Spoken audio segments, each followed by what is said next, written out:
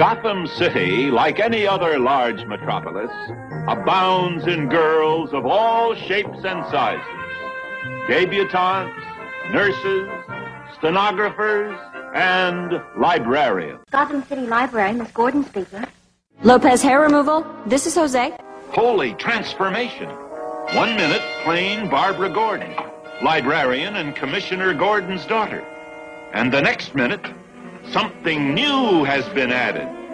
Batgirl, modeled after her idol, Batman. Holy apparition! No, Boy Wonder, I'm Batgirl. You are no longer alone, Capes Crusaders. It took me 3 years to track down the Jade Gato, and 3 more to figure out how to steal it. Funny, it only took me 10 minutes to figure out how to snatch it back. No matter how you do it, crime doesn't pay, girls. Make it stop. Sounds so good, I just can't take no more. Turn it down, turn it up, I don't know. I don't know, no. But don't stop, don't move, just keep it there, right there. Keep it right there, keep it right there. Put you on repeat, play you everywhere I go. Everywhere I go, play you everywhere I go. Put you on repeat, play you everywhere I go. Everywhere I go, play you everywhere I go. Yeah, wanna put this song on replay. I can listen to it all day. I can listen to you all day. You all day. Yeah, wanna put this song on replay. We can start all over again. Wanna put this song on. Don't stop. Turn it on, turn it up, make it louder. Hello, this is Stella. Is you okay? Is you? Because I want to know. I want to know. And this is Batgirl the Oracle. And don't really know what episode it is. Let me look this up real quick. Don't really know. Episode 67 for September. And there's a bunch of letters. Don't really know why anyone would want to do some sort of dating system like this. MMXII. I don't even know what the devil that means. Whatever. I hope you is okay, because we is going to get this show on the road. Episode 67 is brought to you by this public service announcement. Oh no! My kitten's lost! I'll help you find her. We don't have time to waste. Blind does not mean you cannot see how to solve problems. Let's all look. No luck. Can't find her. You found Puppy!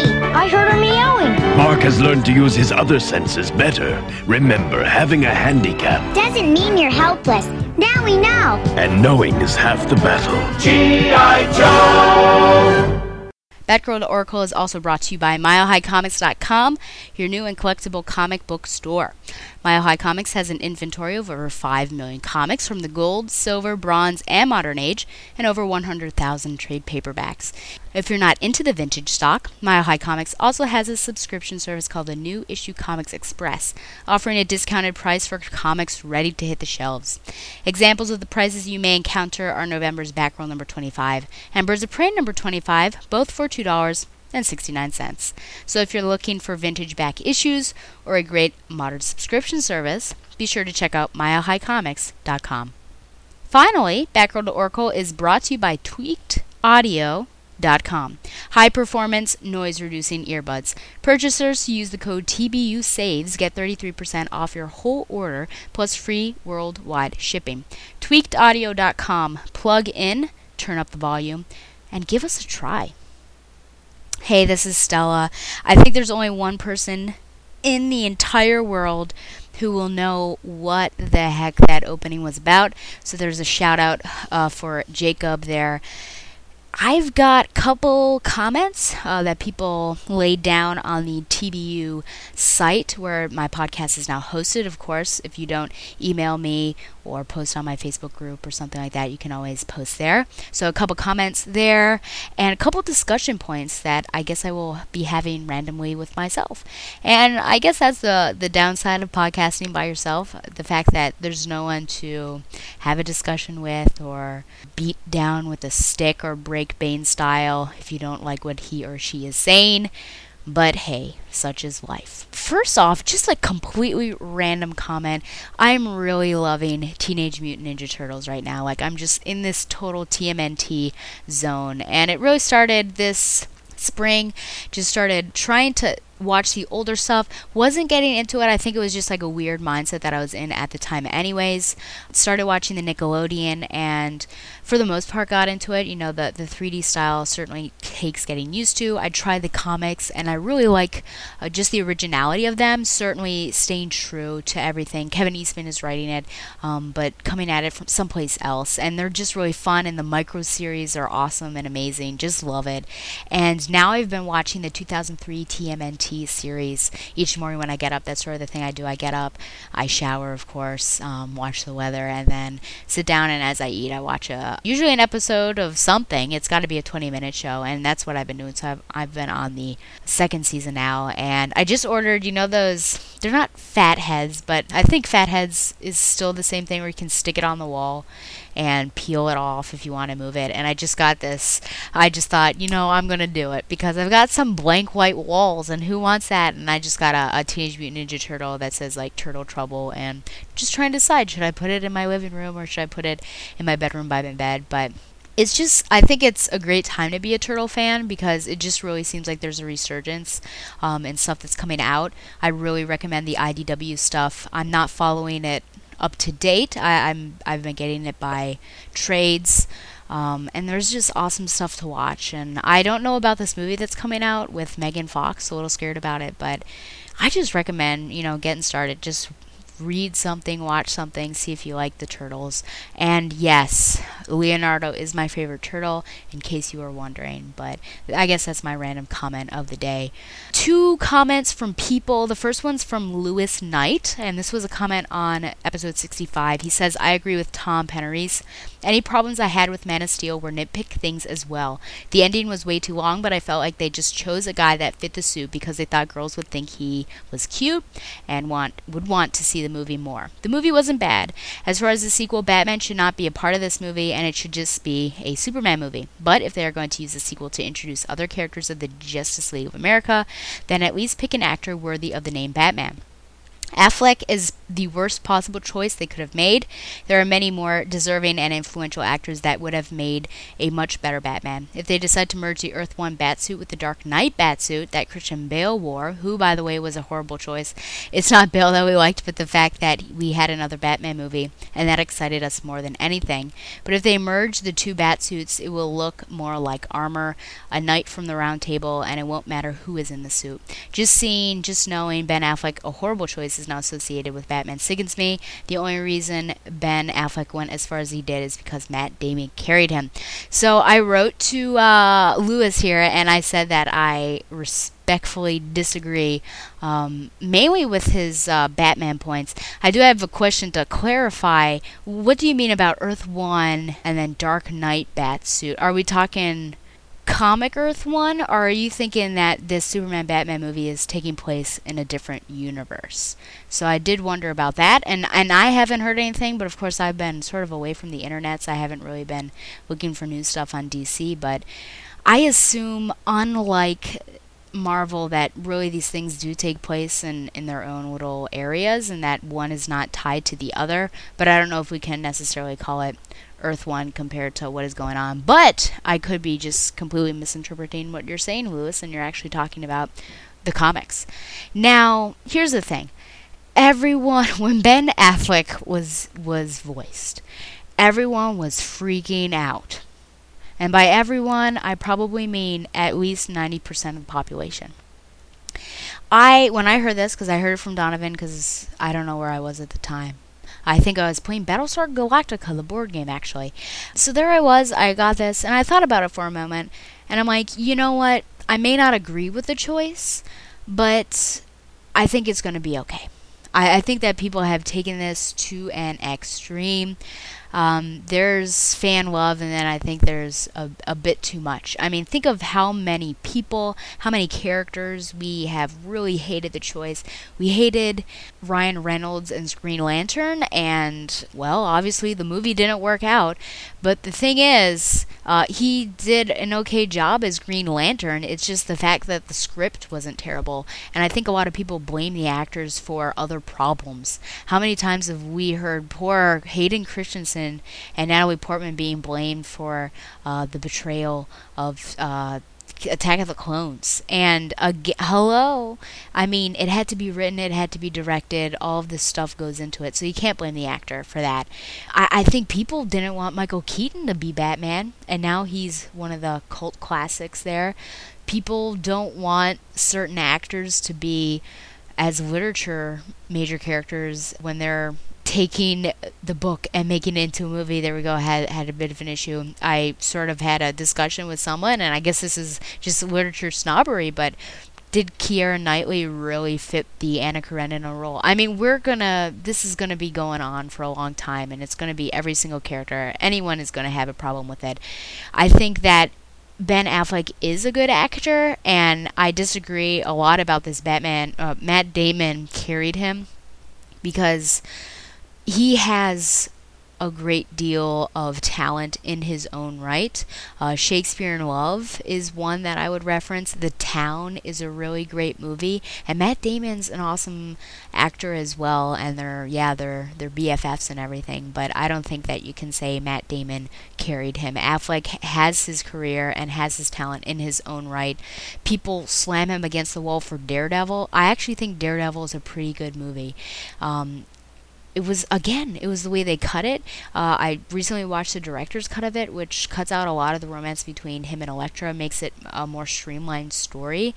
He does fine as... I mean, what is the problem with him portraying Daredevil? I mean, we had problems with the costumes, but it wasn't his actual portrayal, I don't think. I mean, again, it's the story, and he had no control over that. He was doing what he was directed to do. So... you know, I think we can all complain about what's going on here, but in the end, you're just going to have to accept it, and you're going to have to go with a little faith that the director knows what he's doing. And if you enjoyed Man of Steel, which I did thoroughly, then I'm going to trust Zack Snyder right now and hope that See, now this has got me on Matt Damon. Ben Affleck is going to do an okay or a great job. So... I just think people need to calm down. I'm not telling you to calm down, Lewis, but I think just people, and I think it's been a couple weeks, so perhaps they have, but it's time to just accept what has happened and look at the positive side of things. So we've not seen anything, so it's all judgment. It's like a blind judgment on everything. So just think about all of again, Michael Keaton. Everyone thought that is a terrible choice, and was he really that bad in your opinion? So just food for thought. Thanks for writing in, Lewis. I definitely, I love to hear opinions on this stuff, and people, my audience may agree with Lewis, or you may agree with me, and that's fine. I welcome opinions, of course. Next from Glenn, next and last, I guess. Love Batgirl to Oracle. Not sure if you're aware, but the Barbara Gordon on Beware the Batman will be increasingly prominent beginning with this Saturday, which was 9/14. It's episode Allies. I'd be interested in hearing your views on their Barbara. Thanks. Yeah, I saw that this weekend, I guess. It's great. Really bringing her back to the younger Barbara. She's very reminiscent of the Batman Barbara Gordon, and just this great love and almost idolism of Batman and thinking that he's cool. But even beyond that, you just see the awesome relationship she has with her father, because throughout that entire thing, she's like, my father is gonna get you. And that's really, I think, at the heart of Barbara Gordon, because she's smart, and we haven't really seen that yet because she played the damsel in distress, right? So we've only seen a piece of it, but definitely smart and capable, underestimated.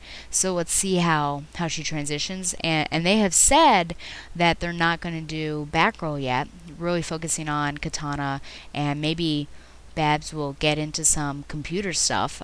That's really what they were focusing on, but we'll see. But really, that love that she has for her father is something that is really important to the character and really means something. And that's something that has bugged me in the New 52 because it's just been lost. There's been zero interactions. But loving that Tara Strong is voicing her again, and she's just fun, and man, a firecracker for sure. And she's got the quips and is loving life, it seems, so far. So hopefully she doesn't get captured again, and we'll see where it goes. So yeah. So thanks to Lewis and Glenn for writing in. And now I have three discussion points, which really, discussion, I may say something really quick or I may stop. So first of all, if you remember a couple episodes back, I was talking about Alicia in Batgirl coming out and saying that she was transgendered, and it was in this very nonchalant way, and it just seemed for me really out of nowhere, and there wasn't really any heart to it. And, of course, people may disagree with me, and hopefully they didn't take offense at what I said, but this is just my opinion as a reader when I think about other ways that other people in comics may have come out. I just thought that it was written very poorly and just let me put it down on the page. And so I was reading my FF trade, and bizarrely, I say bizarrely because I'm not used to all of these characters, which is something I talked about when I was with Tom, that really coming to FF, you gotta take all these characters in.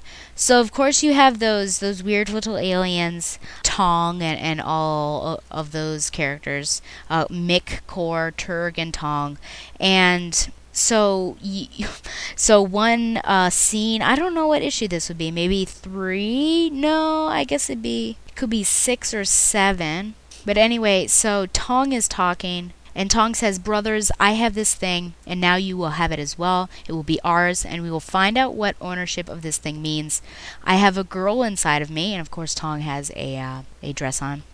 "I tried to be a boy like you, but there is no boy here, and I do not wish to be what I am not any longer. This is unexpected. It is unexpected and scary and wonderful. It is new. Who I am is new, my brothers. You have a sister. Are you still my brothers? Are you still my family?" And then one of them comes up and says, "Love my Tong." And then Tong says, "I love you too." And they all hug her, and she goes, "Oh, I love you also very much." So that happens in a page, which caught me off guard because it seemed like it was not transitioned well. However, the way that it happened, just really explaining everything, I don't know, it seemed, even in a page, it seemed like it was laid out better than what Gail Simone did in Batgirl. And it was more of an emotional scene, just because she was talking to her brothers and really wanting acceptance of that and explaining to them what was going on and that she tried this and that this would be her new life. And then they hugged and everyone loved each other. And so there was that "I love you," which was the same thing that happened with Alicia and Babs, but I feel like on this level it was more down to earth and realistic, and not rushed. And so those are my thoughts, but I wanted to hear from you if you disagreed with my thoughts on that Batgirl scene. Have you read this FF issue and this scene, and if so, how do you think they compare to each other? Did you like one better than the other? So I'd love to hear from you on that particular thing. My cohorts over at the Batman universe, I'm sure if I brought this up they would have no idea what I was talking about, because really I'm the person who reads the most Marvel over there, so can't talk to them about that, but I'd love to get into a discussion with you guys. So please write me or send me an email, which would be writing, or posting, all those sorts of things. So a couple of the other discussion points, really, first of all, I guess they're both about DC, but you may not be following Batwoman, DC Comics, but Williams and J.H. Williams III and W. Hayden Blackman, they're leaving that comic.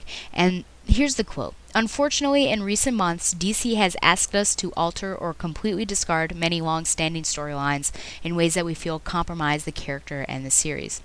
We were told to ditch plans for Killer Croc's origins, forced to drastically alter the original ending of our current arc, which would have defined Batwoman's heroic future in bold new ways, and most crushingly prohibited from ever showing Kate and Maggie actually getting married. All of these editorial decisions came at the last minute, and always after a year or more of planning and plotting on our end. We're both heartbroken over leaving, but we feel strongly that you all deserve stories that push the character in the series forward. We can't reliably do our best work if our plans are scrapped at the last minute, so we're stepping aside. We are committed to bringing our run to a satisfying conclusion, and we think that issue 26 will leave a lasting impression. Hey, here's my thing. What is DC thinking right now? And that's not like, what are you thinking? But seriously, like, what is their mindset with what is going on? This is like the third or fourth creator that's leaving and basically citing editorial disagreements. Again, it seems like there's a lack of communication with DC, but Batwoman is, for the most part, one of the better books that is coming out, creatively, just something you could easily fall in love with. A couple that, of course, not mainstream, right? It's a gay couple, but again, I've said this many times, probably the best written couple in comics, because it was realistic and you could actually like get into the relationship, whereas all of this other, like Dick Grayson, just having sex on a plane. Do I really connect with that on an emotional level? No, not at all. So it's just a bummer that, again, something has gone wrong and now we're losing a great creative pair. And yeah, that's definitely probably going to weaken the actual book. As for the marriage thing, I'm a little confused about that, mainly because if we have gay characters and they're together and there was an engagement, then why aren't you going the last step? I mean, X-Men, there was a marriage that was really publicized last summer, so I don't know what that's about, but I'm just like, DC, there is something going on, is all I have to say about that, and I hope that I hope that something changes and things start to get better, because right now it's just like really down there in the dumps. My last thing is a comment that passed around, Dan DiDio here, and it's about the Bat family and their personal lives. And a lot of this quote came up consistently. They shouldn't have happy personal lives for the Bat family. And now I don't know if this seems like something, this quote does not seem like it actually came from his mouth. I keep trying to find the original article, but it doesn't really seem to come. But it seems like everyone is summarizing what he is saying. They shouldn't have happy personal lives. But it's really not as simple as all of that. So I don't want you to be swayed just by that quote until, somebody finds the original quote that, did that really come out of his mouth, or are people from comic book resources and everywhere else just re-quoting? Because that's unreliable journalism. Hello. So he talks about them putting on a cape and a cowl for a reason. They're committed to being that person. They're committed to defending others at the sacrifice of all their personal instincts. That's something we reinforce. If you look at every one of the characters in the Batman family, their personal lives kind of suck.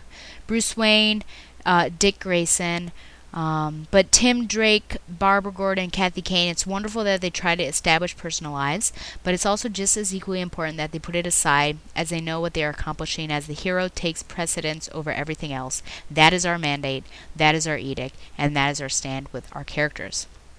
So really, what I get out of that is that they could potentially have personal lives, but their side life trumps everything. And I somewhat agree with that, and I somewhat disagree with that, because if that happens, if they decide that the end-all and be-all is being Batgirl, is being Red Robin, is being Nightwing, then all we have is a Bat family full of Batman. And that's no fun. That's not why we read comics. We don't want to read 15 comics with just Batman, because already I have to read 5 of them. So that's ridiculous. On the other end, I think there is a certain duty. They chose this life, so I think they do need to recognize that they need to give up some of their personal lives in order to save the city. If their ultimate goal is to save the city, and this is putting relationships at jeopardy, they need to decide what they want to do. Now, personal relationships, I I feel like romantic relationships or friendly relationships, like Babs and Alicia, I mean, take her or leave her, that's something that is not necessarily going to help her.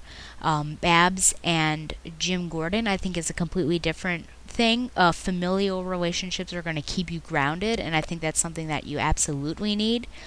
And so I would never like throw away the Bruce Wayne Alfred relationship or the Babs and the Jim relationship if it actually existed in the 52.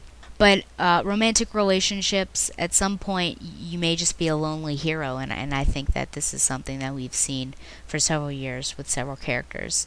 But until I know that he legitimately said they shouldn't have happy personal lives, I won't really... I disagree with that quote altogether. I think that they need to have some semblance of a normal life, and they should not be like Batman. And this is the track that DC is going down, because all of these books are really dark, and there's no uplifting book. And I was about to put Harvey Quinn #0 on my pull list, and then I saw something about artists were asked to draw Harley naked and committing suicide, and I'm like, what in the world? No, this is what I'm talking about. So DC needs to realize that Batman is not the end-all and be-all, and that every reader does not necessarily want to read a dark and brooding Batman. Maybe they want to read one dark and brooding Batman book, but maybe they want to read a fun and lively Batgirl book as well. I hope that this happens sometimes. Until then, I'm reading lots of Marvel and less DC. Less than I have to, of course.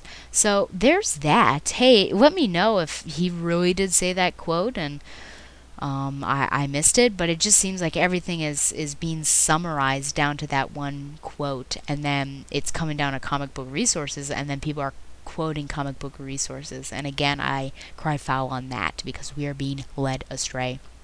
Hey, I talked about a lot of stuff here. Hopefully you didn't get bored with the sound of my voice. That was 20 minutes of talking, my word. Yeah, if you've got any questions or comments on anything that I said, I'd love to hear your thoughts on FF, of course. Yeah, just send them my way, batgirloracle@gmail.com. You can post on my Facebook. Whenever I go on Facebook, I always check my little announcements, notifications. And the TBU page, you can always send a comment there. Well, I've got one review for the old stuff, the old and good stuff, the vintage, mainly because I was looking ahead, and 504 and 505 are two parts of one story. So I thought, instead of splitting it up, let's just do this one. Still sort of thinking about what's special thing I'm going to do for October, because I'm not doing the ventriloquist. Sorry for fans out there. That was an awful story. So I'll just be doing 2 vintage comics, and then I will be doing something special. And I'm sort of already thinking about what I'm going to do, and it may be off the beaten track, if you will. But stay tuned for a spooky episode. And of course, you can always look forward to a commentary episode, because I love to do a classic Halloween episode of something. I love doing those. So first and only up, we have Detective Comics 503, 6 Days of the Scarecrow. The cover date is 1981 of June. Writer Jerry Conway, artists Don Newton and Dan Adkins, letterer Ben Oda, colorist Adrian. So there are no other stories, because this was jam-packed, a full issue of Batman, Robin, and Batgirl, all with the Scarecrow, of course. So this is great that we're close to, it's fall and we're close to Halloween, so it works so well. Bruce Wayne sips his coffee in the morning as he reads that mayoral candidate Reeves wants to get Batman out of the city. Reeves will be going up against the Reform Party nominee Hamilton Hill. Day 1. Bruce daydreams about Selina as Lucius Fox fills him in on Wayne Enterprises' business. Later that night, a perp breaks into a pawn shop that he has cased all week, only to unexpectedly run into Batman, who is waiting for him since he caught him loitering during his rounds. After he gets knocked out, Batman feels a sharp prick and finds a dart has struck him. He gives himself the universal antidote, then makes his way to the Batcave. Day 2. Back at the office, Bruce bumps into a woman and she pales at the sight of him. Later, at a lunch meeting with Gordon, Hamilton Hill leaves quickly, and Gordon tells Bruce that Hill plans to make a statement about the recent problem of police shootings, intending to blame Gordon because of his apparent policy that encourages police to shoot first. Bruce touches Gordon and Gordon flips out. Batman patrols that night. Day 3. At a farm on the Jersey Shore, Some gangsters get out of a boat and are driven to a barn by a man with overalls and a machine gun. The men feel they deserve better respect and are shocked to discover Scarecrow is the boss with some secret labs below the barn. He shows the men 2 foxes in a crate, frightened of a rabbit, then picks up the rabbit, and this actually frightens one of the men. This is the greatest discovery in the history of crime. That night at a roller disco, the men attempt to rob the patrons while riding on skates, because that's a good idea. Batman then shows up and frightens the perps and the public skaters. Day 4. After thinking he has gone mad, Bruce calls in sick to work, and even Alfred is scared stiff, just dropping off food. Alfred calls Dick with the problem, then Dick, as Robin, finds Babs outside the Capitol building, and they both zoom off as Batgirl and Robin towards Gotham City. The Gotham's Trade Center, site of the richest indoor shopping mall on the East Coast, is being robbed, and due to many fear pellets being dropped, is causing pandemonium. Robin hits Scarecrow but turns his back and is knocked out in return. Then Scarecrow escapes when Batgirl goes to help Robin. The two investigate one of the fear gas pellets and find a connection to London Chemicals. Via vidscreen, Batman tells Robin to examine the rooftops around the pawn shop that Batman was at when hit by the dart, and Batgirl needs to investigate London Chemicals. Batgirl arrives and asks Betty London about the pellet when Betty sends one of the workers against Batgirl, but she quickly gets rid of him, then goes after Betty and demands answers. Meanwhile, on the roof, Robin finds some straw.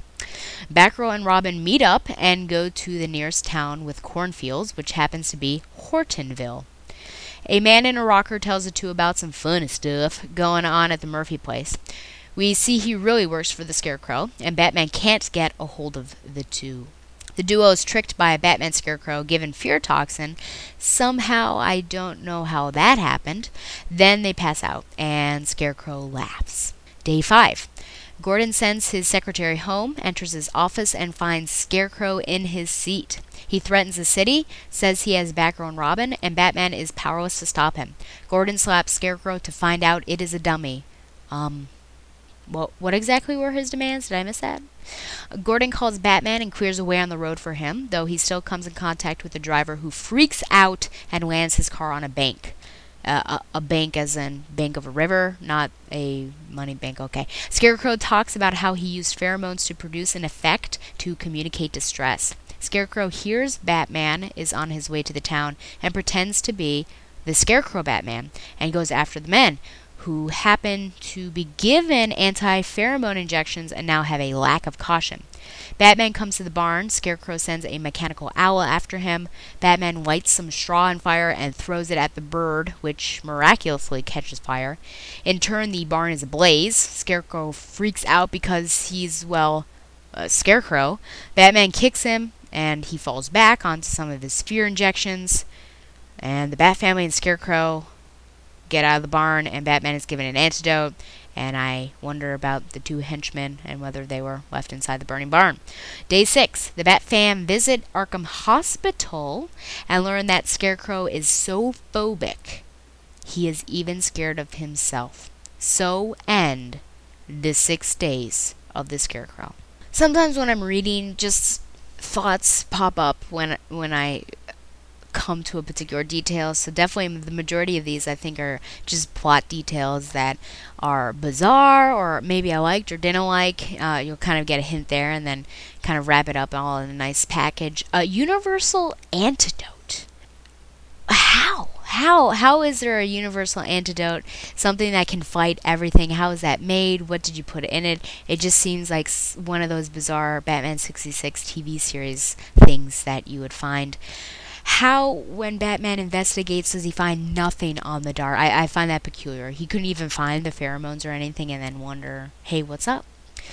Is Dick Grayson still living in a dorm room? How is he able to fit weight room equipment inside of his tiny dorm room, if that is true? We've got a new aide for Barbara, so I wonder what happened to her BFF that, betrayed her a couple issues ago and then was quickly forgiven. All of a sudden we've got this man. And then Robin calls for Barbara from the bushes. Number one, how did he find her, and how did he know exactly where to go? And how did her aide not hear the call and wonder where she rushed off to? Hello, details. It's interesting that Scarecrow uses pellets to disperse his toxin. and an empty shell remains behind. I never really thought of them like that. I always thought sort of gas. I think you kind of always imagined, but these pellets, even I feel like if you drop something, it seems like it would completely dissolve. So just a detail like that is something I've never, I think, thought about, even in the cartoon or other comics that I've seen Scarecrow. So it's just a new way to think about it. I like the idea that we have finally gotten to the point that Batgirl and Robin are really individual members, and they make up a whole family with Batman.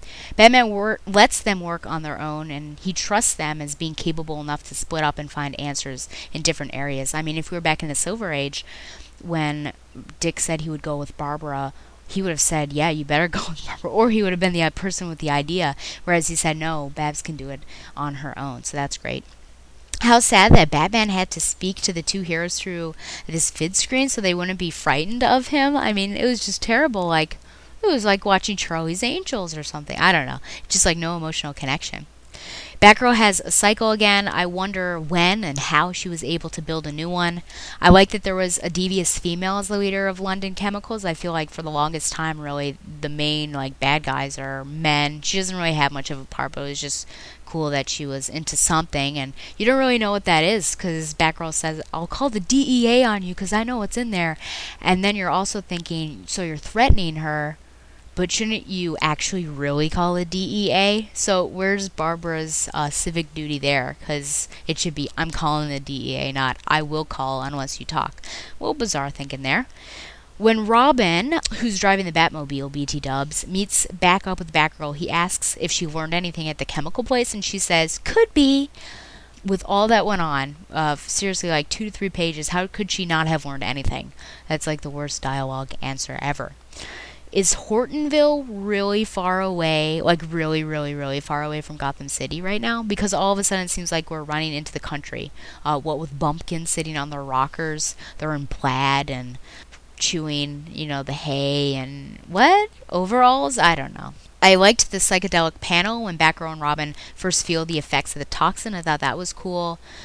Oh man, there's a slap. Gordon slaps a lot or punches, whatever, in the New 52, and I think now we know where he gets them from. Of course, when he slaps the Scarecrow, his head just falls off, so whatever. The robotic attack owl definitely seemed like something Penguin would use, and I also wonder how Batman was able... Oh, he also reminds me of Bubo and Clash of the Titans. How exactly was Batman able to throw straw and light a metal bird on fire? Did that catch... hello? Can I talk to a chemistry professor about that? It's convenient that Batgirl just all of a sudden found an antidote to help Batman out. Who knows if it was the anti-pheromone injection or not. It was just called an antidote. So really, the main plan of this, and this is what Scarecrow said, was to make Batman insane from the thought that everyone was just fear-struck by looking at him. And the pheromones planted on him caused this fear in others. So I wonder why the pheromone didn't wear off, because it seems like something that would not necessarily stick. And I also wonder why Batman wouldn't have figured out something was up, especially after he was struck by a dart. Then realizing that he wasn't insane, but something was in him. Because he's freaking out and he's like, am I mad? But shouldn't he realize that there is something afoot? I got struck by this dart, can't find anything on this dart, but it's a little weird that there's a dart sticking out of my neck. So I wonder sometimes what comic characters, what's going on in their minds when everything's going on. So I feel like it's been a long time since I've read a Scarecrow story, for the show anyways, and I feel like this may only be the second one, and the last one was with Dick Grayson at college, and he was freaking out and couldn't do anything. Besides some plot details that are unbelievable to me, obviously, and kind of distract from the story almost, this was an overall good story. I was happy to see the family together again. For the most part, it was a fun story. And I liked the fact that it was an issue long and it had some continuous flow, because sometimes it's just hard to get into these 10-page stories with Batgirl, because as soon as you pick it up, it's either over completely. And I mean, what type of good story are you going to get, really, in 10 pages? Or, you know, you've got a to be continued, and then you've got another 10-page story. And again, they've got to sacrifice some storytelling, which is something that we discovered, you know, through especially Voodoo and her murder trial and all this stuff. They have to sacrifice story details just to make the page count, it seems. And it's unfortunate for the story because it brings it down. But, you know, it kind of got me into the feeling of Halloween. I don't know if I've ever told you, but I really like the fall. I'm loving that the temperatures have gone down. And Halloween, not like the holiday itself necessarily, but I don't know, it's just like an awesome holiday to like feel, I guess. You know, you've got the spooky movies that are on, and you've got the fall and the colder weather. It's just nice to sort of sit and relax. I guess it's kind of like Christmas. It's a different feeling for me for Christmas. It's kind of hard to explain, I guess. You probably have no idea what I'm talking about. So anyways, I think, you know, I was going back and forth between an 8 and 9, so I'll just give it an 8.5 out of 10. You know, it was enjoyable, but again, there's just some weird stuff that goes on that does not make sense. So that's my only issue. But actually, when I was recapping this, I'm like, oh man, it just keeps going on and on, because I'm so used to the 10-issue stories that just threw me for a loop. Well, when I come back, I'm going to review Batgirl 23 and Birds of Prey number 23. Whoa, there was some, oh wow. So a dog starts barking. Now a car alarm is going off.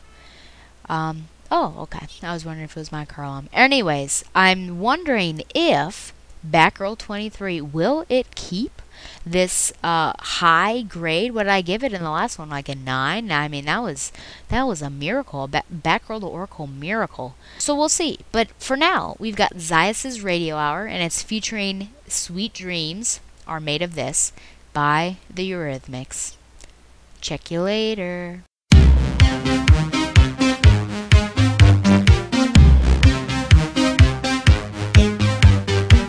Sweet dreams are made of these. Who am I to disagree? I travel the world and the 7 seas. Everybody's looking for something. Some of them want to use you. Some of them want to get used by you.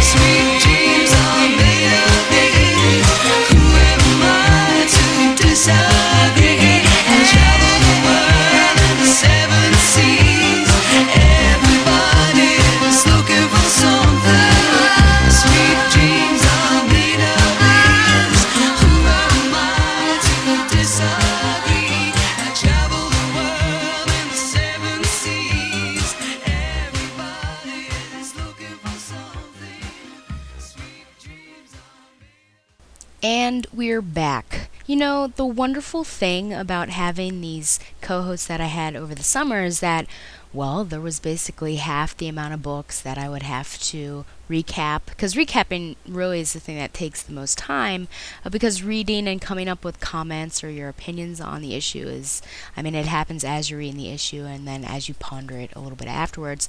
But, you know, I could evilly laugh and say, ha, ha, ha, ha, I'll give these co-hosts the issue that I don't like and they won't know what's happening. But I'm like, I have to recap the bad ones again.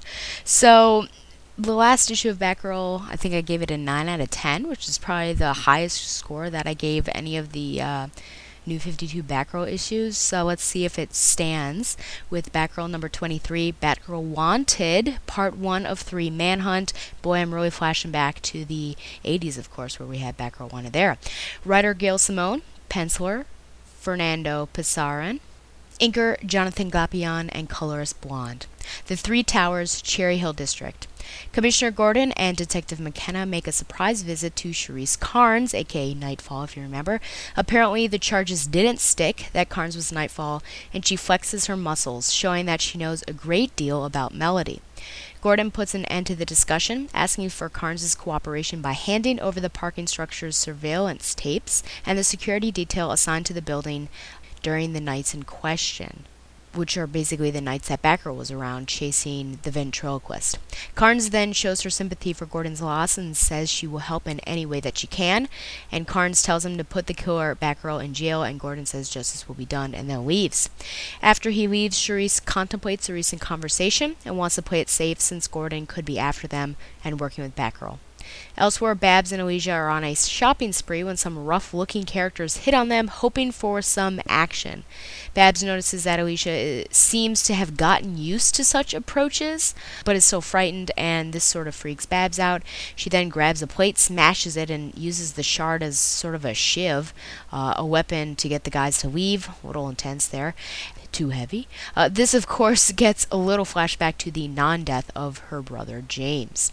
Later, at another part of Cherry Hill, McKenna is trying to get Gordon to go about this in just another way, trying to back Batgirl up and defend her actions. He won't have any of it and goes to interview his next witness, who happens to be Ricky, a local with a record that Batgirl has been in contact with.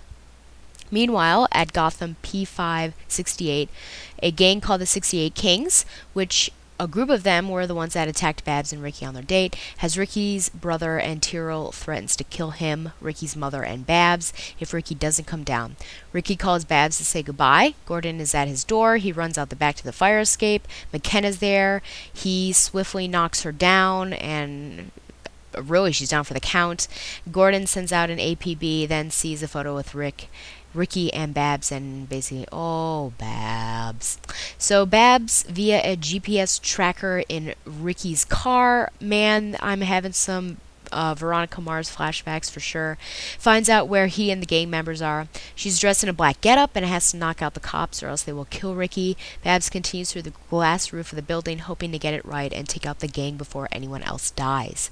Meanwhile, Nightfall is busy breaking arms when she hears the report that Gordon's heading for one of the gangs that Nightfall gave amnesty to. She doesn't see this as a coincidence and tells Bonebreaker to get the Disgraced, aka Mirror, Grotesque, Gretel, all those wonderful villains that we love so much, together again, because it's time for Gordon to die. And back with Babs, she's doing all she can as they fire specialized weapons and Ricky frees his brother. Outside, Gordon tells the police they need to make a move now. Many of the members leave while Ricky picks up a gun and points it at Tyrell. Tyrell knows that Ricky is a wuss, so he calls his bluff, thinking he won't pull the trigger. So he picks up his gun, and he points it at Ricky's brother. Then, well, the commish runs in.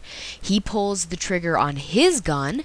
Babs pushes Ricky out of the way. And later on, Babs tries to, well, later, as in a few seconds later, Babs tries to get Ricky to move, but she notices blood on her hands. She turns him over, and she sees that Ricky has been shot. Who knows if he's going to die. Next up, collateral damage. Okay. Let me just say that it's not the worst issue, but it certainly is far below what we had seen before. My first main critique is that there is entirely too much going on. We have Charisse and Nightfall. Not only they've sort of been popping up a little bit along the way in the past 2 issues or 3 issues or so, but now they're really making more of a presence, and they're doing their strange business, which apparently they're a bit hypocritical because they will take down bad guys in their own manner, but they'll also do deals with them in order to keep territory or give grace and maybe get some money in return. So I think they need to pick a line and stick to it. So we've got them popping around, and she's going to help Gordon, and she's feeling sympathetic for him, and of course, who knows what sort of relationship she really had with James Jr. But now we're going to get the grotesque or the disgrace back, which, oh boy, you know how I didn't really like them. And if you remember the Batgirl discussions, some of the people on there, the pro Batgirl, had said that, it was all really building towards this and with this end goal in mind. And I still sort of disagree with that, and I think we've got this rogue gallery that, in my opinion, just was not good. And so why don't we try to salvage it and just have this, really great storyline that's maybe going to come out sometime. What's going to be awful, though, is if we have this murder plot, and then we have just the issues between James Sr. and Babs, if he ever finds out that Babs is in fact Batgirl. And then on top of that, we've got maybe the disgrace coming after her, so too much. But back to the present issue. We've got all of that. We've got, Gordon is just, he's a little loose cannon. I still don't understand why he has this great emotional connection to his son when he knows what went on. So you think he'd be able to get over that, but now he's just got this huge vendetta against Batgirl, and even his partner can't calm him down. Then we have Babs, who for the most part seemed to have a normal or semblance of a normal life in the previous issue. Now she's just going crazy. First of all, I don't really see those 2 punks that we saw. If you look around the entire scene, you've got basically normal to Gap and limited dressed people, a really fancy restaurant, and then you've got these 2 almost looking gang members. I guess that's a harsh judgment because perhaps they weren't part of, but Simone, or the artist, just gave really the worst description ever to make it so strange. And Alicia has problems, and Babs is zoning in on this, that Alicia's dealing with this kind of stuff all the time, and of course she works at a bar, so she's probably going to deal with that sort of stuff, but she's gotten used to it, but she's still a little frightened, which is confusing because how can you be used to it and frightened? And just seriously, it's like going to a bar, breaking a beer bottle, and deciding to slash somebody with the broken bottle. She just takes the random plate from the nice French restaurant, breaks it, and decides to threaten them. A little heavy. And then you've got this Ricky business, which really catapulted from the previous issue, just the gang thing and Ricky's brother getting himself in trouble. And this is exactly what Babs said. She didn't want any part of it if he was going to get involved, and he's not really involved, but sort of by association. And now he's in trouble with the law too, because he had to beat on McKen to get. It's just all over the place. I don't even know if you followed my plotting because of all of this stuff that's going on. And to make matters worse, Babs decides, I cannot be Batgirl, I'm going to rip off this symbol. And now she's completely just disrobed and not really using that Batgirl costume whatsoever. She's just basically looking like someone who's about to commit some B&E, breaking and entering. And so, in my opinion, if you're going to give up Batgirl, it's not just the symbol, but I think it's also the lifestyle. Some people may argue she doesn't want to associate herself with the Bat family anymore. Of course, these ties are already very tense with what happened in Death of the Family, but really I don't understand what happened there. And, and then this James Jr., she just doesn't think that she belongs in this family anymore. But really, it's not about the family. It's, do you even deserve to be a hero after what happened?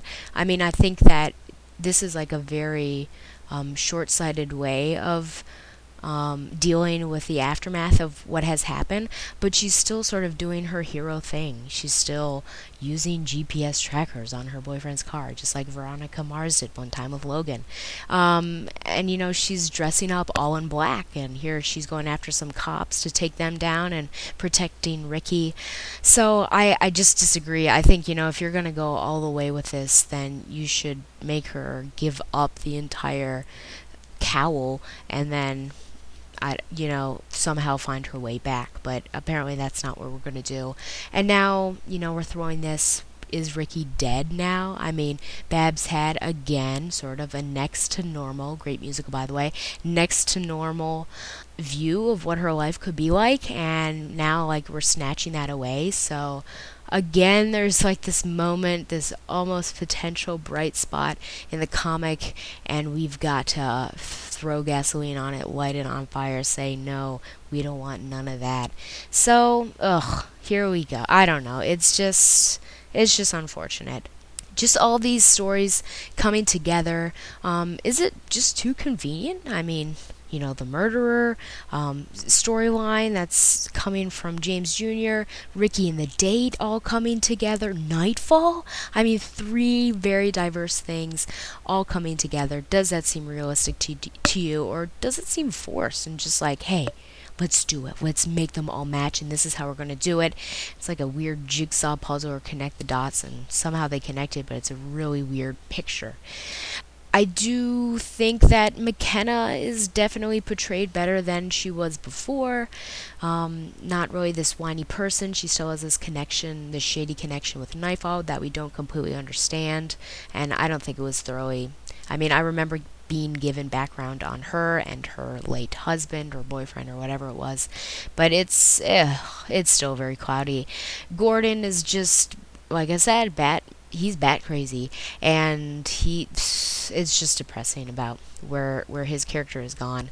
And I am hoping that something good comes of this story, and I'm wondering what would happen if Gordon finds out about Babs being Batgirl. Is this going to be a good thing or a terrible thing for the relationship? Because the relationship is non-existent.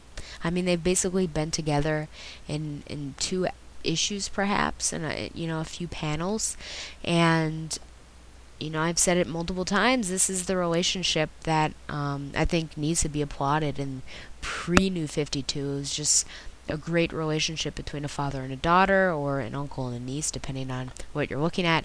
But it was just great to see them, and when he told her that, I've known all along that you've been Batgirl, it was a shock, of course, but then it was just great to see these storylines, and you're listening along, and you're reading along with me, hopefully, on, what's been going on. And I always comment that it's great that we've got Gordon, because he's definitely like a Jiminy Cricket for her, and when she goes off and says, I can't do this, or I'm unworthy, and I'm unable to really fix the problems in the city, then he's the one that tells her that she does have the ability and to really to buck up and keep going. So I don't know. In my opinion, if this happens, I feel like it's going to take a really negative turn, because if you look at it, like if I could create a graph, which I'm wondering what type of graph it would be, probably like a point and line graph. I'm sure it wouldn't be bar, but it's just been a really negative and dark direction that this book has taken. So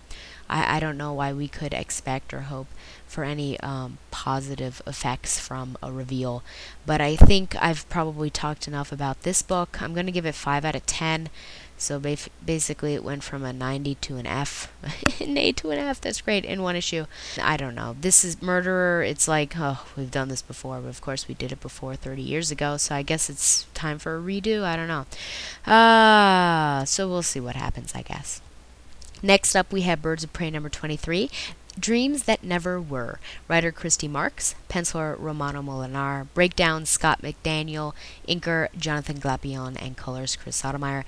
Just a shout out for my own podcast. I guess that's a little egotistical since you're listening to this, but be sure to check out the Christy Marks interview that I did in September. It was just great to be able to talk to her and, well, number one, get to know her story and just her history with comics, and then talk about Birds of Prey, of course, which is one of my favorite books that comes out each month from DC.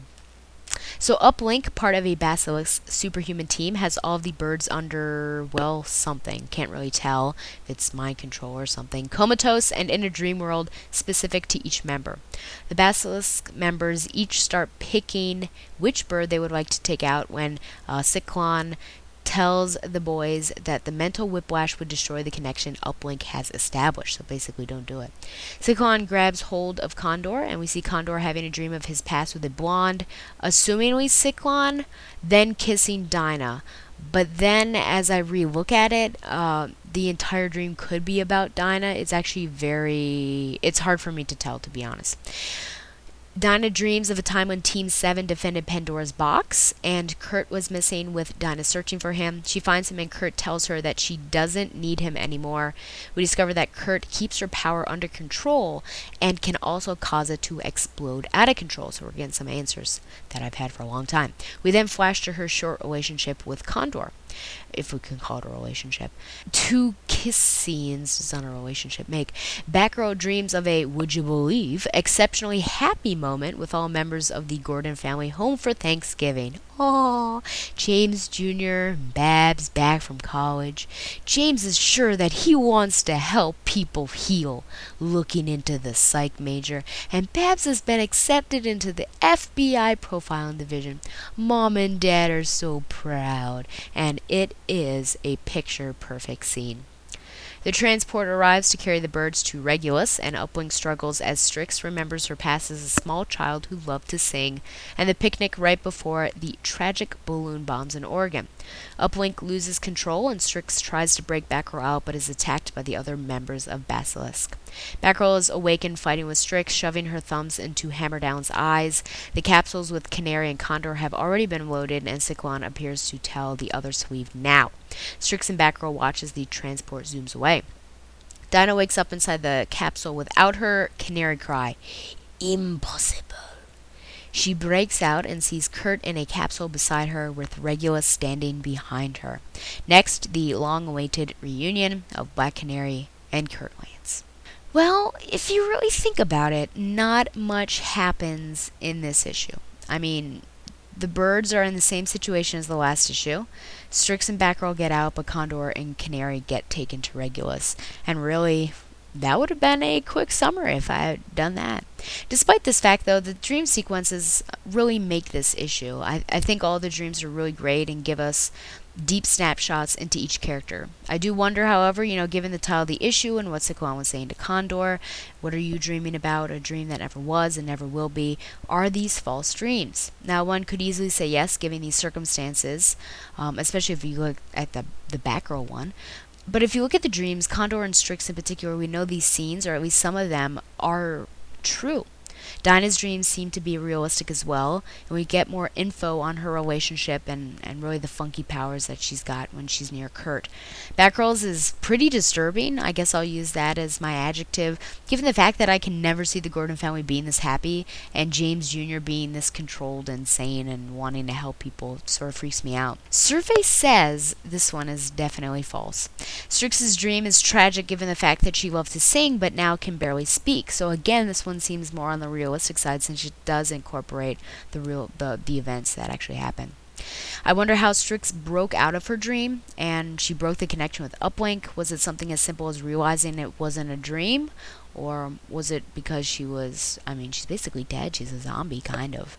Batgirl Sterling gets more deadly, what with the eye poke, but all in all there wasn't much action in this issue, even though Hammerdown and Whipcrack really wanted a piece of the birds. But again, I think this issue is presented well without it.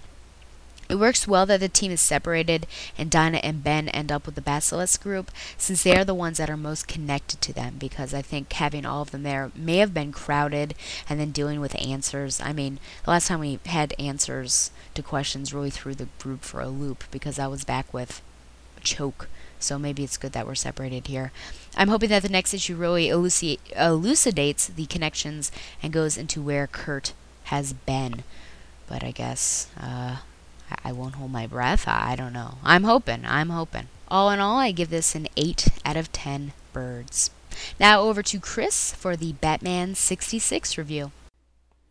Hi everyone, welcome to the Batman 66 review segment. Glad you could make it. I'm Chris, and I'll be reviewing Batman 66 number 2, cover dated October 2013 for hard copy release, originally released in download format. Cover art by Michael and Laura Allred, variant cover art by Kevin McGuire and Rosemary Cheatham. This issue has two stories. Our first story is entitled Emperor Penguin and is written by Jeff Parker with art by Ty Templeton, colored by Wes Hartman, and lettered by Wes Abbott. The story opens with Commissioner Gordon, Chief O'Hara, and the Gotham City Harbor Patrol investigating a giant iceberg, with the Penguin sitting on a throne atop of it, flanked by his henchpeople. Penguin's Moll, Penny, clad like a tuxedoed showgirl, presents a document to Commissioner Gordon stating that the iceberg is actually a recognized sovereign nation called Penguinia. Batman and Robin arrive in the Batboat, depicted just like the one from the TV series and feature movie. Batman makes his way up the iceberg and proceeds to take out the henchmen. Penguin informs Batman he's trespassing in Penguinia, and that he'll charge fees to cargo ships for entry into the harbor. Batman tells Penguin that his iceberg will soon melt in a few days anyway, and leaps off the iceberg to escape, but is suddenly frozen and attached to the iceberg courtesy of a freeze ray from Mr. Freeze. Surprise! And is gassed by a trick umbrella from Penny and clunked on the head by Penguin for good measure. Robin, using the new Bat Sub to rescue Batman, observes the iceberg is moved by the Penguin's own submarine, just like the one from the 1966 movie, and he cuts the cables and secures the villain's loot. But the villains get away. Get away? Ty Templeton has been a versatile artist over the years and does a great job of capturing the look of a Burgess Meredith Penguin and an Otto Preminger Mr. Freeze, though I don't think Parker had Mr. Freeze say "wild" at any time in this comic book appearance, as opposed to his respective TV appearance. Fans of the TV series will recall Otto Preminger was the second actor of three to play Mr. Freeze, the first being George Sanders and the last being Eli Wallach. Our next story is Chandel's Chanteuse, written by Jeff Parker, art by Jonathan Case, colored by Wes Hartman, and lettered by Wes Abbott.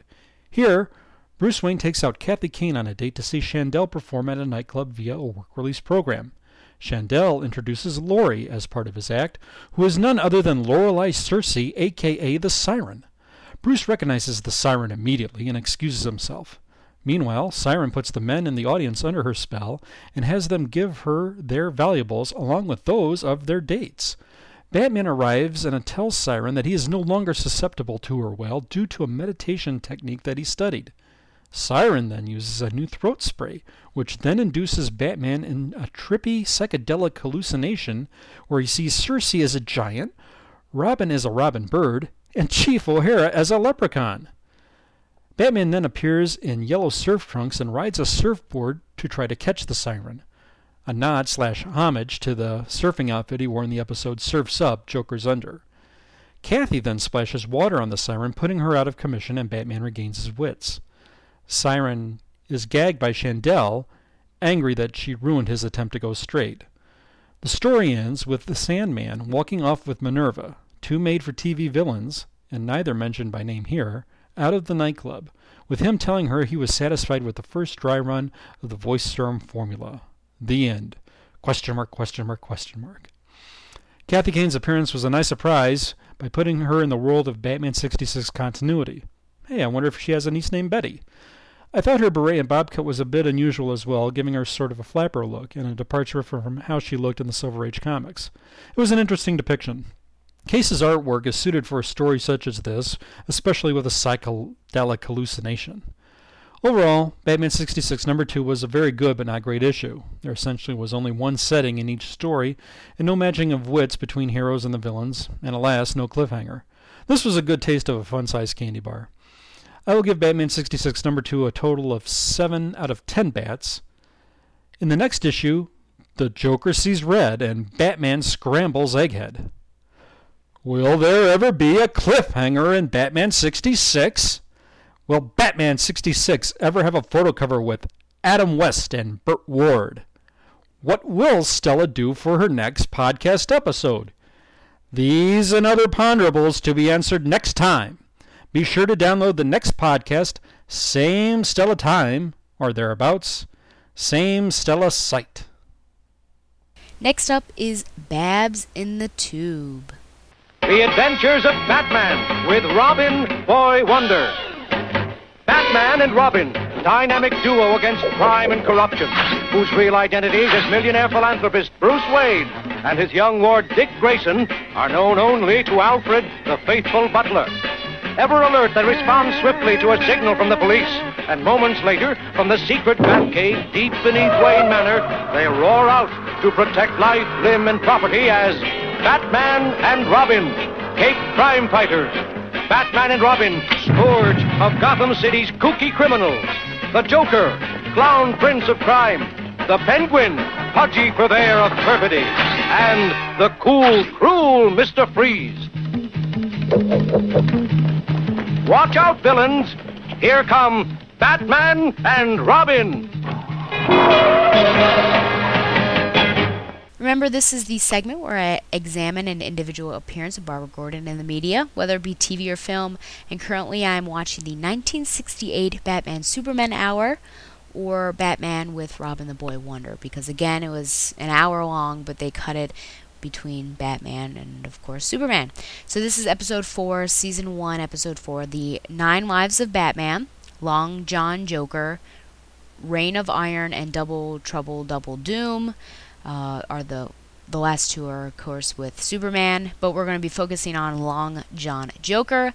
Air date 5th of October 1968, starring Olin Sewell as Batman Bruce Wayne and Alfred Pennyworth, Casey Kasem as Robin / Dick Grayson and Chief O'Hara, Jane Webb as Batgirl / Barbara Gordon, Larry Storch as Joker, and Ted Knight as narrator. Now, she does appear for one shot as Babs in 9 Lives of Batman, but if you remember, way long ago, I did that April Fool's special with all those one-panel appearances, or even just seeing the back of her head. Basically, it's like that. Just a one-panel appearance. You see her, it's scanning basically from left to right to get to Chief O'Hara. The Joker is filming a pirate-themed movie, but Batgirl suspects that there's more to the plot. He's making the movie because he's actually looking for a real pirate's buried treasure.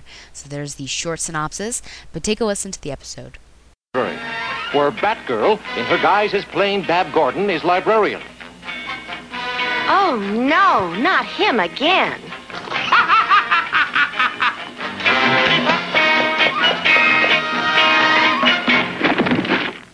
Holy collision! The dynamic duo. You dropped this. Well, thank you, Boy Wonder.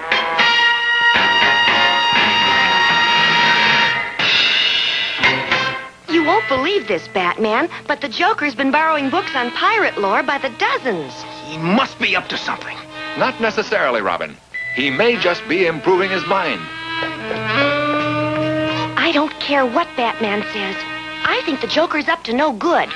And I'm going to find out as Batgirl. A little while later, the girl Cape Crusader arrives at a sand spit of land far out in Gotham Bay. What's this? A ship with the Joker's name and flag? Dig me, hearties! Dig we must! So that's the Joker's game. He's making a movie of Treasure Island. But why is that camera pointing away? Oh! She's out cold, Joker. Take her to the ship. While you languish here, I and my hearties will continue our spectacular production of the ages. The Joker took my utility bag, but not my bat buckle. I must signal for help. SOS from Batgirl. Plot it, chum. Roger. It's coming from Skull Island. To the Batboat.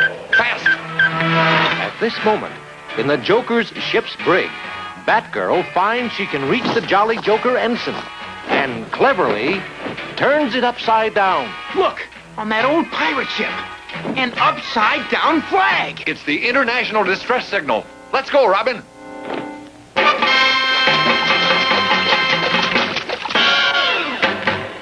Repel boarders!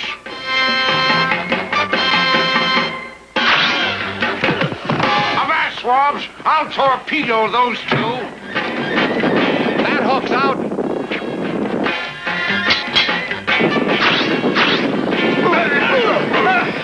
Look out, Batman!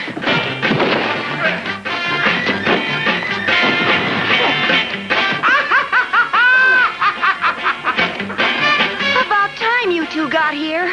What's this movie caper all about? Well, the Joker's not making a movie. The cameras are empty. I saw a map on the set, and it shows a treasure buried on the island by a Captain Crink. There's no Captain Crink in Treasure Island. No, but there was a gangster named Big Arnie who pulled a $10 million heist from Crink's armored car service. He supposedly buried the loot and left a map of its whereabouts before he died. Great.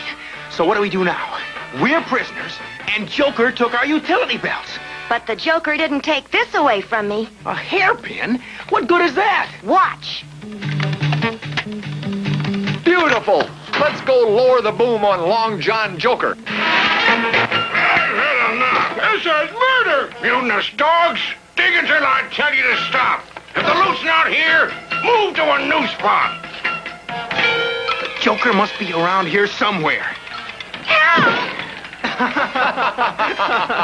Very funny. But I landed on something hard. Holy pieces of 8! A chest! We found Big Arnie's loot! Dig, man, dig! We'll all be rich! Guess the Joker's crew got discouraged just a few inches away from finding it. Easy now. Holy smokes! My goodness! Are you kidding, Batman? That's merely millions! Just bear with my spendthrift ways while we change the Joker's script. But why? You'll see, chump. Go draw the Joker and his Buccaneers away for a while. Okay. Yo-ho-ho, and the Joker's a creep! The Boy Wonder! After him!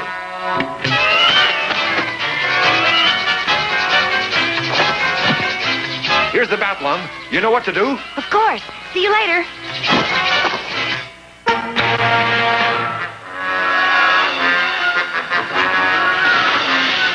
That's the Boy Wonder's last cliffhanger. Back to the digs, me boyos. Look! The chest! We found it! They've taken the bait. To the bat boat. How did it go? Great. Hang on. Now to open a chest and get the goodies. Bat boat to starboard! The blasted dynamic dodos! Batgirl! Shiver your timbers and raise your hands, Joker. Unlimber the cannon! They're firing cannon! Stand by for evasive action. The Joker slowed them down. I'll help him catch up. Avast, ye lovers!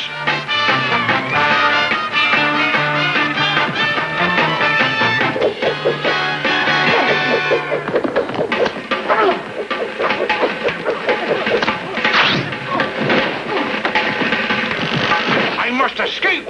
Ah! Looks like Long John Joker struck his colors. You won, Batman. But the loot, where is it? Gone where the island winds, Joker. But that was a fortune in greenbacks. And all counterfeit. The Crink's car that Big Arnie heisted was a decoy. And left the map for suckers? What's that hyena laughing at now? Just this, Batgirl. You can't jail me for looking for phony money I never really found. No, but the laugh's on you, Joker. I'm locking you up for making a movie without a permit. What? You can't do that to me! Okay, so basically, like, all my comments are, they've got question marks after them. Why does Robin help Joker and not even think twice at the very beginning? How could Batman not think Joker was up to no good?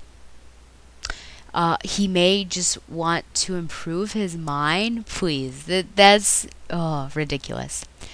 So Batman doesn't want to work with Batgirl, but if you recall this from before, but her buckle actually signals to him. That would sort of imply there's some sort of working relationship going on.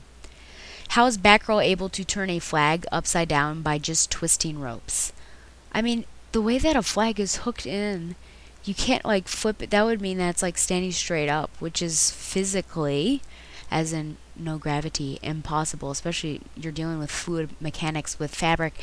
Ugh. So apparently the flag is defying gravity. Defying gravity. So Batgirl falls through a hole in the ground, and Batman and Robin just point and laugh at her. Wow. I don't even know what to say about that.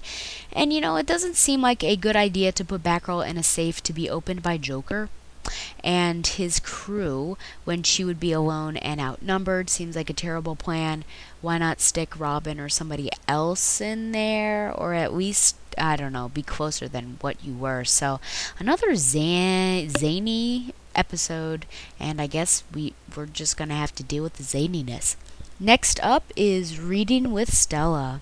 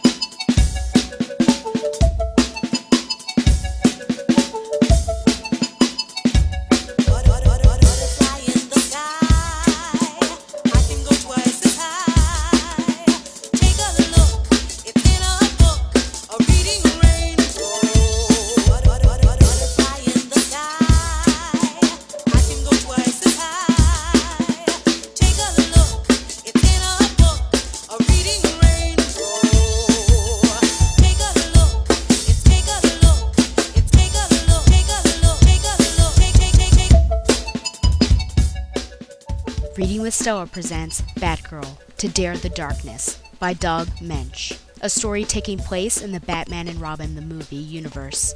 Copyright 1997, Little, Brown and Company, New York. Chapter 3, Fallen Masks. The next night, a black bat encircled by bright light wavered in the dark Gotham sky. The movement of low clouds seemed to give the bat life, but it was just an emblem, a signal sent on a strong shaft of light from the roof of police headquarters. At the base of the bat signal beacon, Commissioner Gordon stood facing 3 dark angels.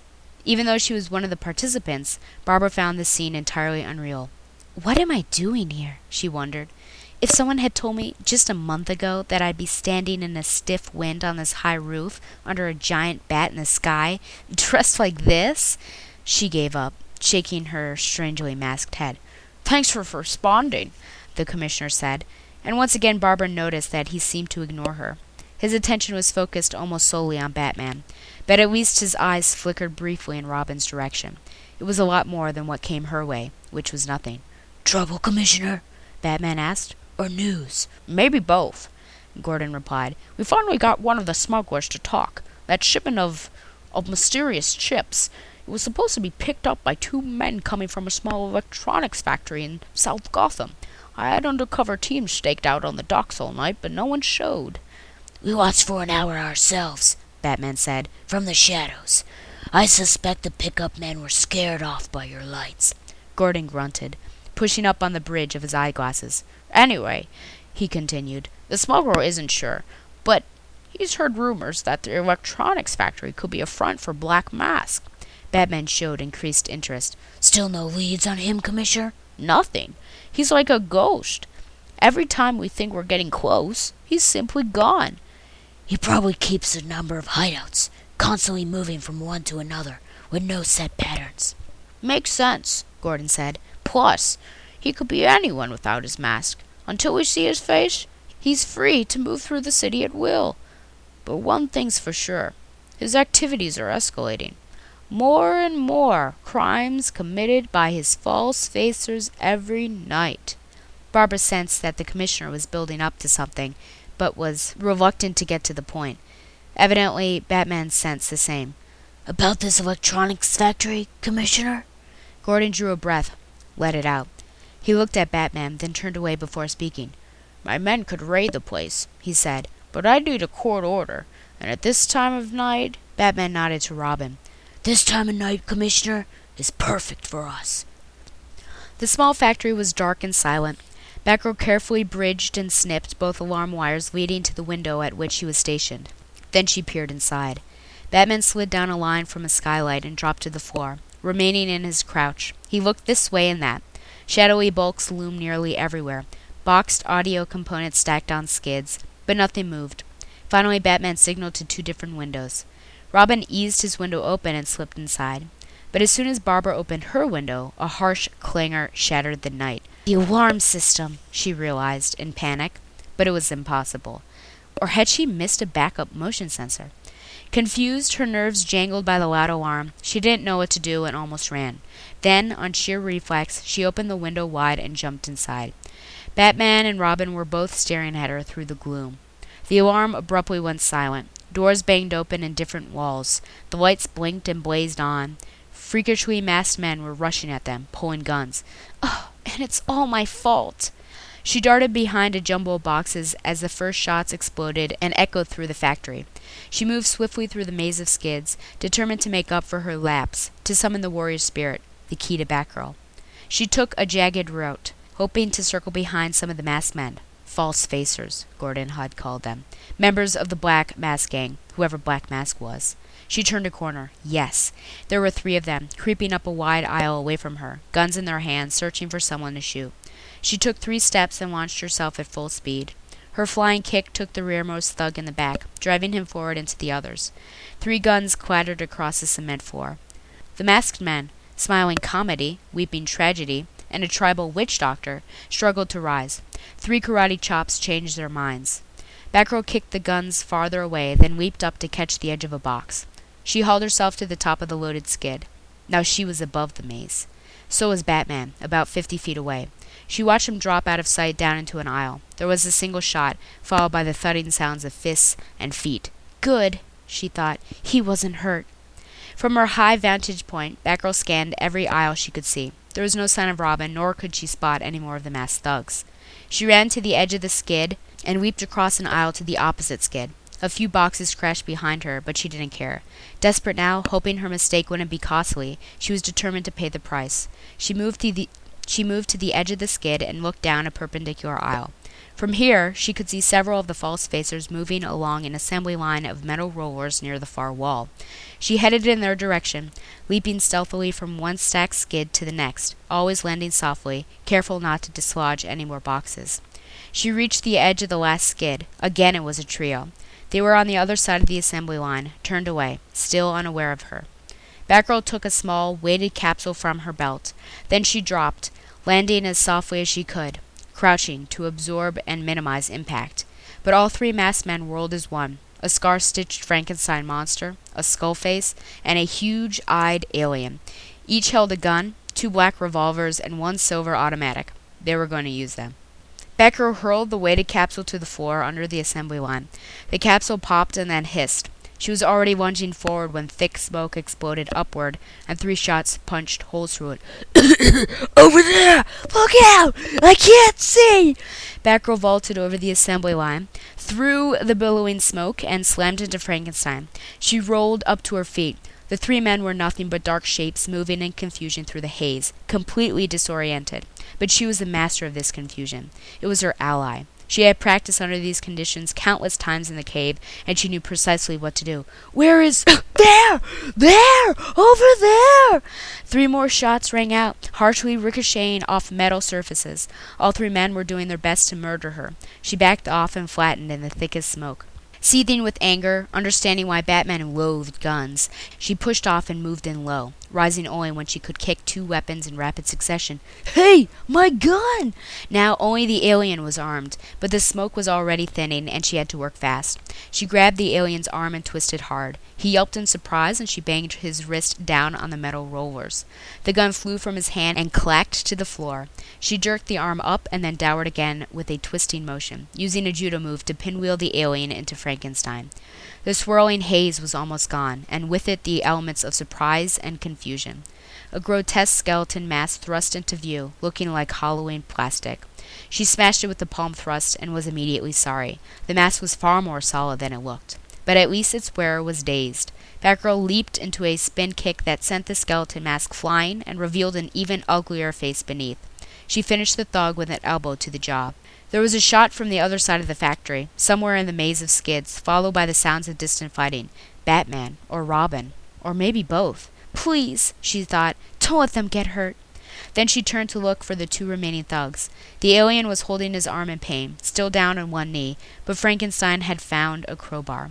Batgirl dropped into a defensive crouch, ready to ward off a blow from any direction, but at the same time wondering about the wisdom of blocking metal with bone. Then Frankenstein made his move, swinging the crowbar viciously. Batgirl stepped within the whistling arc, pivoting her left forearm to chop Frankenstein's wrist. The crowbar glanced off her back, bruised hard, but breaking nothing. It clanked to the floor as she dug a right hook into Frankenstein's ribs. He doubled over and staggered back. Batgirl was livid now. The man had tried to crush her skull. She moved after him, but was forced to dodge back as Robin cannonballed out of nowhere, his whipping cape clearing the last of the smoke as he deftly landed in her path. "Filthy habit," he said. "All the smoking, but you rang, madam?" He executed a courtly bow. "No, I didn't," Batgirl replied, her jaw set hard. She was still angry and in no mood for antics of any kind. "Then it's a good thing I noticed you needed help." "I don't need help," she snapped. All she needed was a clear path to the brute who had tried to brain her. "Never fear," Robin said. "Not when the boy Wonder is here." And he abruptly kissed her cheek with mock chivalry. She was so stunned she almost smacked him. But Robin was already spinning away, plowing into Frankenstein. There was a whirring sound off to Batgirl's right. She turned to see the alien some 30 feet down the assembly line, almost comically trying to escape. He had jumped atop the metal rollers, and his feet were now frantically slipping and skidding as he fought for balance. On the assembly line next to Batgirl was a box, probably awaiting inspection by the morning shift. She slapped her gloved hands on the box and shoved it down the line as hard as she could. The well-oiled rollers spun freely, and the box nearly flew over them. It slammed into the alien's ankles, smacking his feet right out from under him. He looked like a cartoon clown after a close encounter with a banana peel. Heels over head, he bounced off the assembly line and hit the floor hard. He did not get up. Standing over the felled Frankenstein, Robin was flashing a grin. The need for Batgirl's warrior spirit had passed, but Barbara was still seething. She stalked straight at Robin and stiff-armed his chest, forcing him to lurch back. "Hey!" he said. "I didn't need any help," Barbara said, "and I didn't ask for any help." "Easy, girl," Robin said. "I can finish my own fights," Barbara snarled. "And don't call me girl." She stabbed a finger in his face. He held up both palms, backing away. Okay. I was just having a little fun, that's all. Being clubbed and shot at is not fun. Now just stay out of my... A deep voice cut her short. "Enough!" Barbara turned to find Batman right behind her. He was good at that, a living shadow, able to move in total silence, to materialize at will and disappear whenever necessary. "Drop it," he said. "Both of you." But Barbara's ears were still burning. Unable to control herself, she blurted, "But you don't know what he..." "Now!" She fell silent, but Batman continued staring at her for several long seconds. Finally he said, "You went directly into the line of fire." "It was my fault they found us," Barbara tried to explain. "I was trying to make up for..." "You never go head-on against guns, but never!" Barbara knew he was right. She also knew she was angry with herself and simply trying to take it out on the others. On the masked thugs, on Robin, even on Batman. But knowing this did not ease her anger, and she had to force herself to stop arguing. Batman moved past her to the sprawled alien. He knelt and removed the weird mask. There was miniature electronic circuitry in the forehead area of its inner surface. "Just like all the other masks," he murmured. Then he pried something from the recessed slot and held it up to the light. It was a small square button. A mystery chip. Back in the cave, as Batman and Robin hunched over a dozen weird masks spread across a table in the crime lab area, Barbara was still biting her tongue.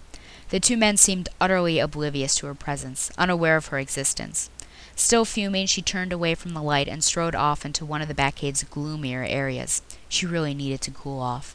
Soon she found herself in a dimly lit hall of trophies. It was an array of bizarre displays, reminders of past encounters with Gotham's most grotesque villains.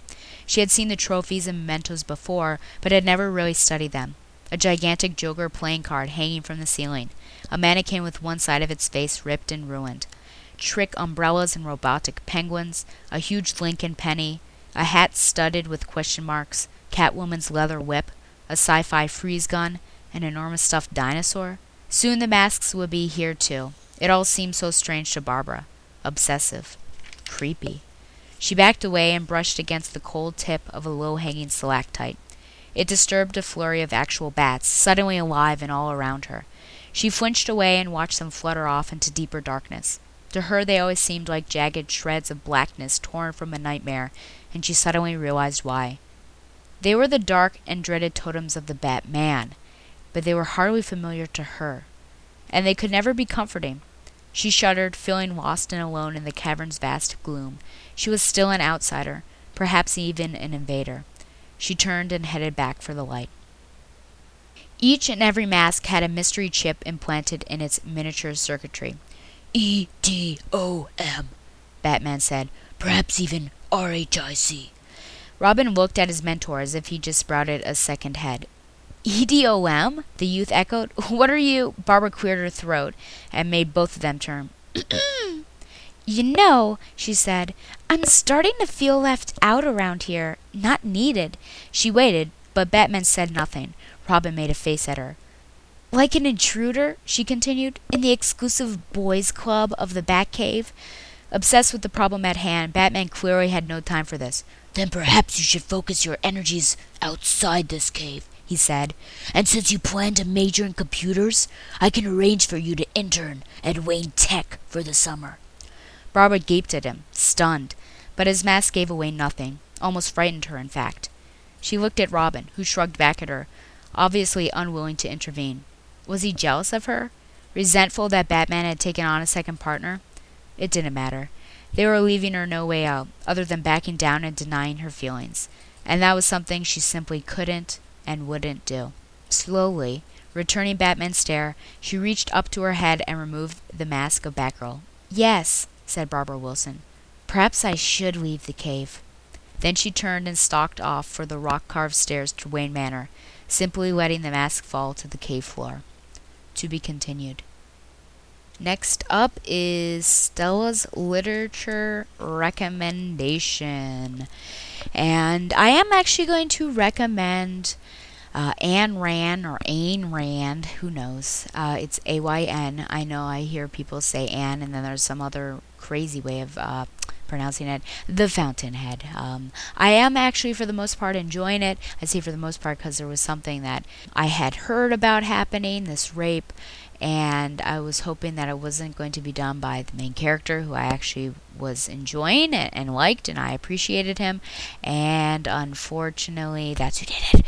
So I mean, it's really all about architecture. I mean, of course there's other stuff that goes on, but I really like Howard Rourke, and just the fact that he sticks to his guns and what he believes, and he believes in modern architecture and just having, form follows function. I'm like, oh my gosh, this is like this, in the 20s and all this stuff this is like the period of skyscrapers and everything that I did several reports on, and just really loving it, and just having that in writing form and story form was great. And at that time, people just really were fighting this and wanting to continue to do brick buildings or classical style buildings, even if they were skyscrapers, and people would hire him, but then they would change his designs or say, we'll accept it if you do such and such, and he sticks to his guns and his belief system and says, no, I will not do this. It's just covering up the beauty of the building. And he's got this other guy, Peter Keating, which I don't know. He just annoys me. He basically got by, using everybody else, and especially using Howard Rourke. He would go to him and ask for some help or ideas, and then Howard would, basically tear his designs to shreds and fix stuff, and then Peter would come in the next day to the firm and it'd be brilliant, and it's just ridiculous. So the one thing that really frustrates me is, how I really like strong female characters, Jane Eyre and Gone with the Wind are my two favorite books, so you can see why. But we've got this Dominique Franklin, or Franklin, who knows how to pronounce it, but most ridiculous, crazy, female character I think I've ever encountered, perhaps. I mean, the entire rape scene, like, I'm not gonna read it here, but if you've read this book, answer me this. Was that a rape scene or was it not? It was just going so back and forth because on the one hand she didn't want it, but then like throughout like that entire scene it was also saying like, through this action this is what she really wanted. And I'm like, what is going on? And of course like the relationship continues, the romantic relationship, but I only have about 100 pages left. So she married, well, it's so there's just some crazy stuff, man. I mean, she loves Howard Rourke and loves his buildings, but she tears them down in her column, writing in a newspaper she writes for, and she gives all these clients to Peter Keating, just like, I don't know, she wants to see Howard Rourke suffer, and it's so ridiculous. And then she ends up marrying Peter Keating, and then in a business sale for him to get this property, this neighborhood of houses, she ends up marrying somebody else, and that's where I am right now, and I'm wondering how this is, but it's like the most bizarre care. I'm like, woman, you need to get your act straight. You're about to destroy yourself, which is like the point of it.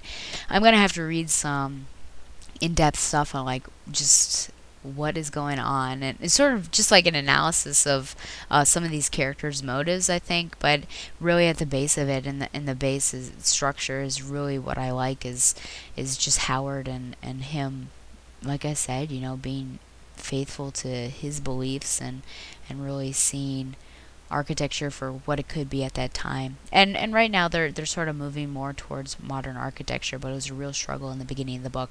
So I do recommend it. I know, man, people have a love-hate relationship with this woman.